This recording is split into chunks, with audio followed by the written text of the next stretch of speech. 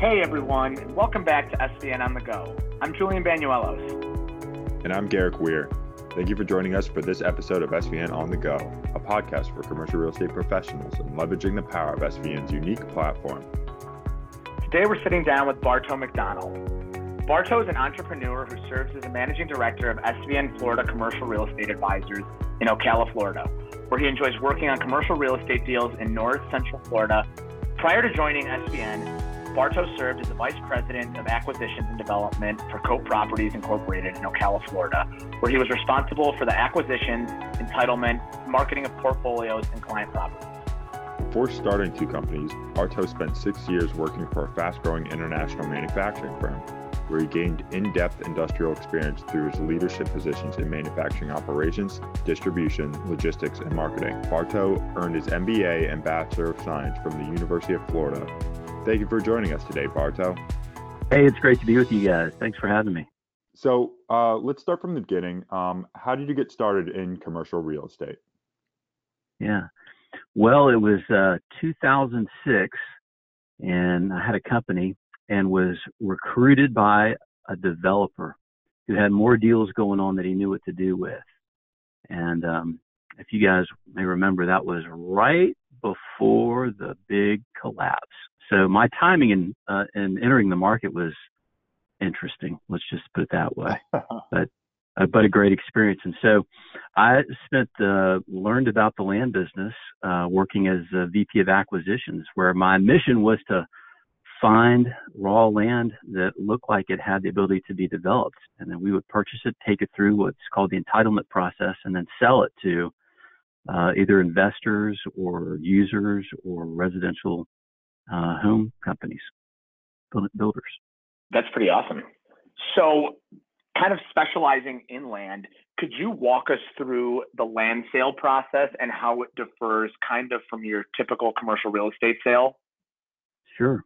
Yeah, the first thing that is similar to other commercial assets are typically you got to do a lot of homework on the front end, and that's certainly true with land, vacant land. There are a whole lot of things that you got to find out to help you understand the asset. Things like what's the land use, what's the zoning, what does the property have floodplains? What's the floodplain look like on it?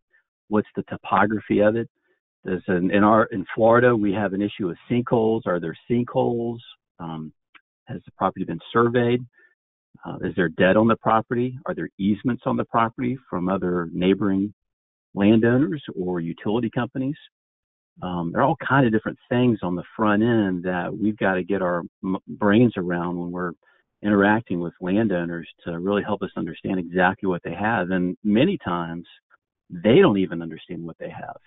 Yeah, absolutely. I know it can be a tricky process. So who are your typical clients and how do you meet them?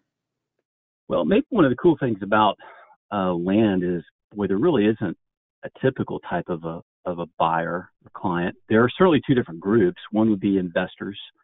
Those would include professional investors and institutions that are parking a portion of their portfolio in land assets. That could also include private investors.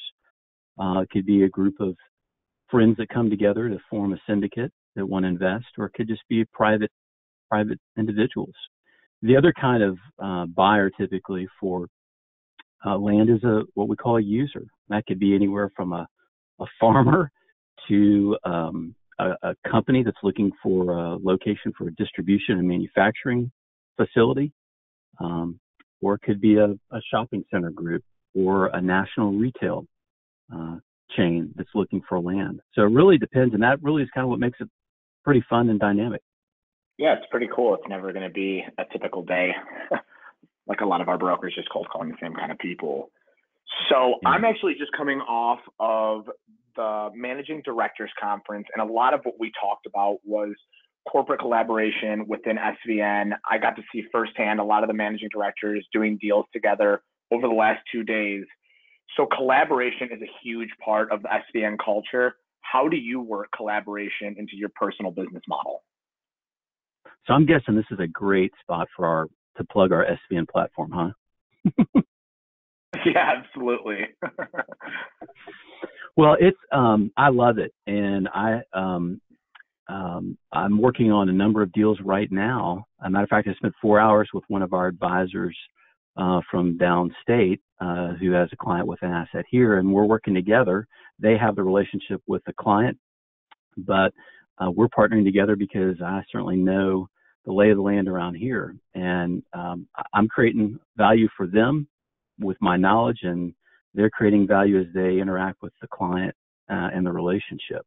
So I really love our culture of collaboration because, especially with land, and especially because of the unique requirements of local knowledge, it's really important to have a culture where we work together.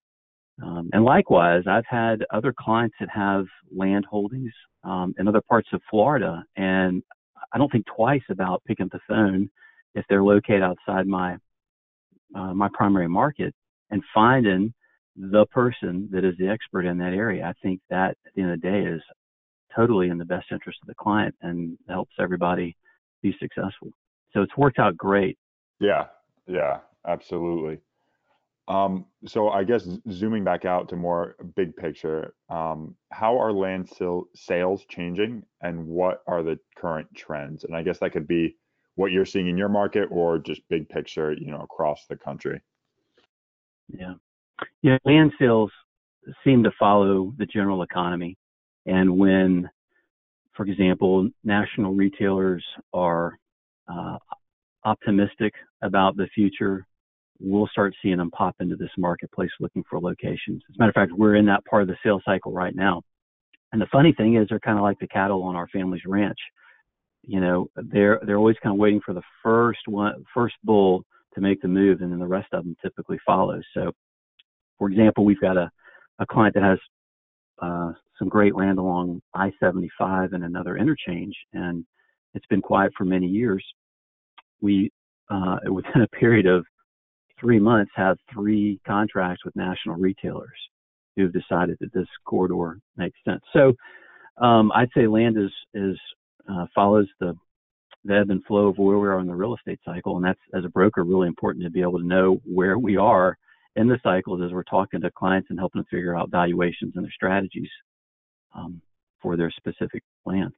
Yeah, that that makes perfect sense. And then we talked a little bit earlier how kind of the land sales really differ from your typical CRE, just commercial real estate sale. Let's talk about you personally. What is your most memorable deal that you have done? Good or bad, just tell us personal experience. Yeah. Well, the first deal I ever did was we had found a piece of property that we closed on for $6 million. We spent about 6 months working on some entitlements to get residential development on it potentially, and our client sold it for $10 million in a pretty short amount of time. That got my attention.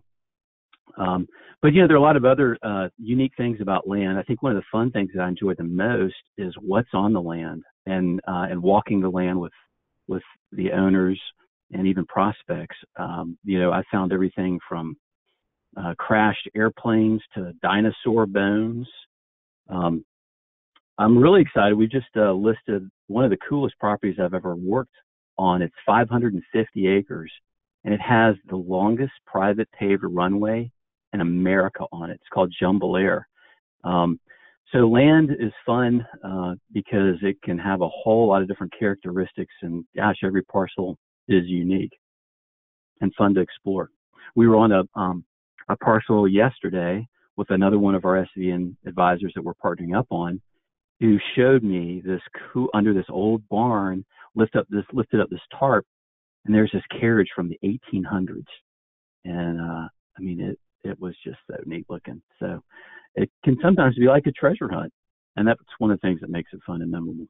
Yeah, dinosaur bones. That is absolutely wild. I used to live in New Orleans, and I know that the rumor was that the Saints Superdome is like over a burial ground, or it's near an Indian burial ground, and that's why they can't expand it at all, because if you hit an Indian burial ground, like everything stops for months. So I'm imagining Dinosaur Bones could be the same thing, which, Yeah, you know, yeah, no doubt. nightmare for potential developers. Um, but anyways, what is the biggest problem currently trending in land sales, and how do you see it being solved? And again, this could be in your market or larger, bigger picture. Yeah. I think the thing that comes to my mind isn't really the biggest problem, but it's the maze of various local laws as it relates to the land use zoning, and maybe more importantly, the path that you have to navigate to figure out where the boundaries are for growth and where they're not for growth, where certain areas can be designated for wilderness or not development.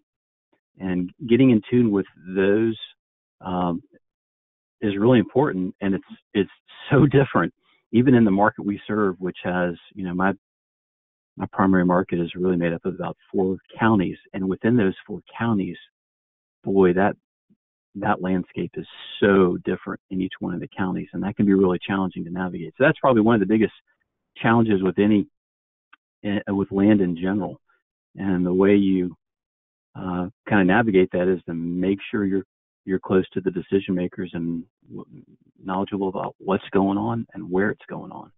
Yeah, and that kind of ties back earlier with you saying you really do have to do your research and make sure you're on top of everything to make sure that you're kind of giving the right information to your clients.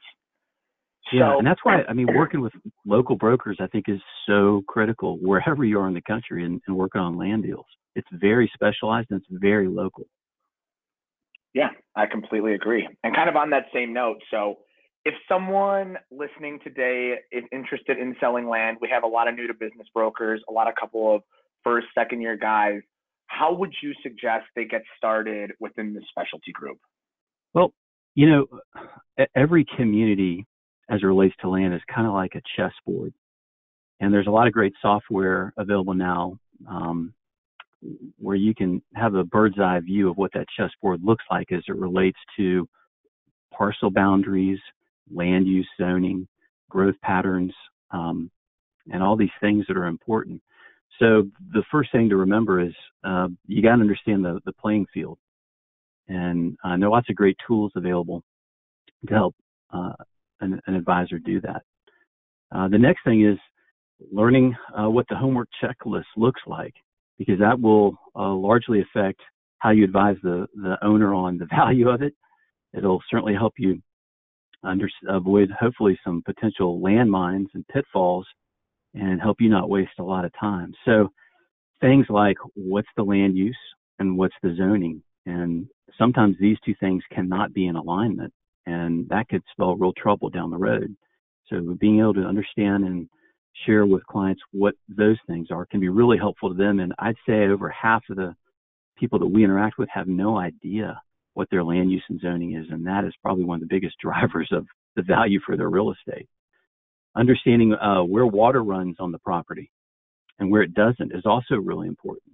And so you can find that through flood maps and topos. And then there are other things like environmental studies, things like we call them phase 1s and phase 2s, can be really important. And sometimes it's great to advise an owner to make the investment in a study on the front end, because there's nothing worse than finding the sweetheart deal, getting into contract and going through due diligence and getting excited, only to find out you've got some serious environmental issues on the back end.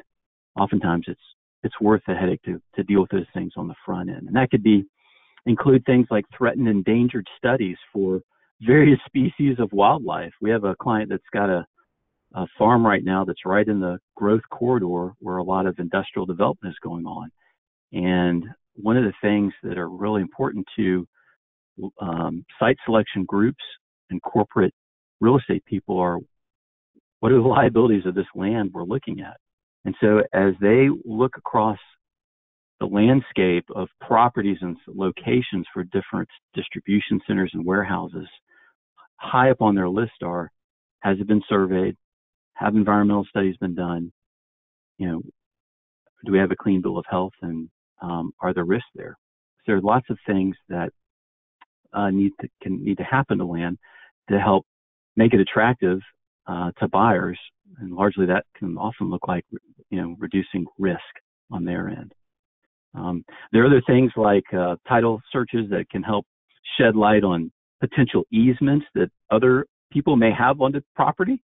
And it's amazing how many times people have no idea who has easements onto their land, whether it's utility companies or neighboring land owners.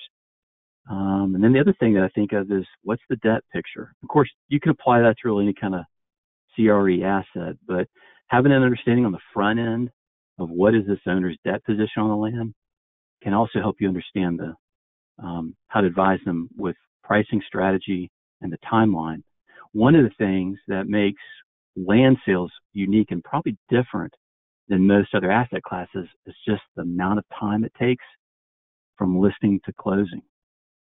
I typically, a minimum listing agreement for us is about 3 years, which can be mind-boggling to some people. But if you do this long enough, you'll appreciate the amount of time that it takes in the marketplace for land to become liquid. It's not like an income-producing asset with a cap rate.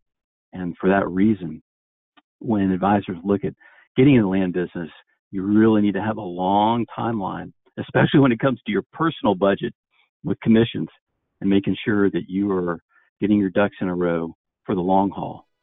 So that said, it can be wonderfully rewarding financially as well. Think of a deal that I worked on for 7 years with a client, and we finally closed it for about $5 million, and it was a very healthy 6-figure paycheck, which was great. So just a few ideas for folks thinking about entering into the land business. Wow, 7 years. That is quite a long time for a deal, but good for you for seeing that through, and I'm sure it was well worth it. So Bartow, I think that is all we had. Thank you again for joining us, and I'm sure a lot of people got some very good nuggets of advice from this interview. So appreciate you coming on. Great. Well, thanks for letting me tag along.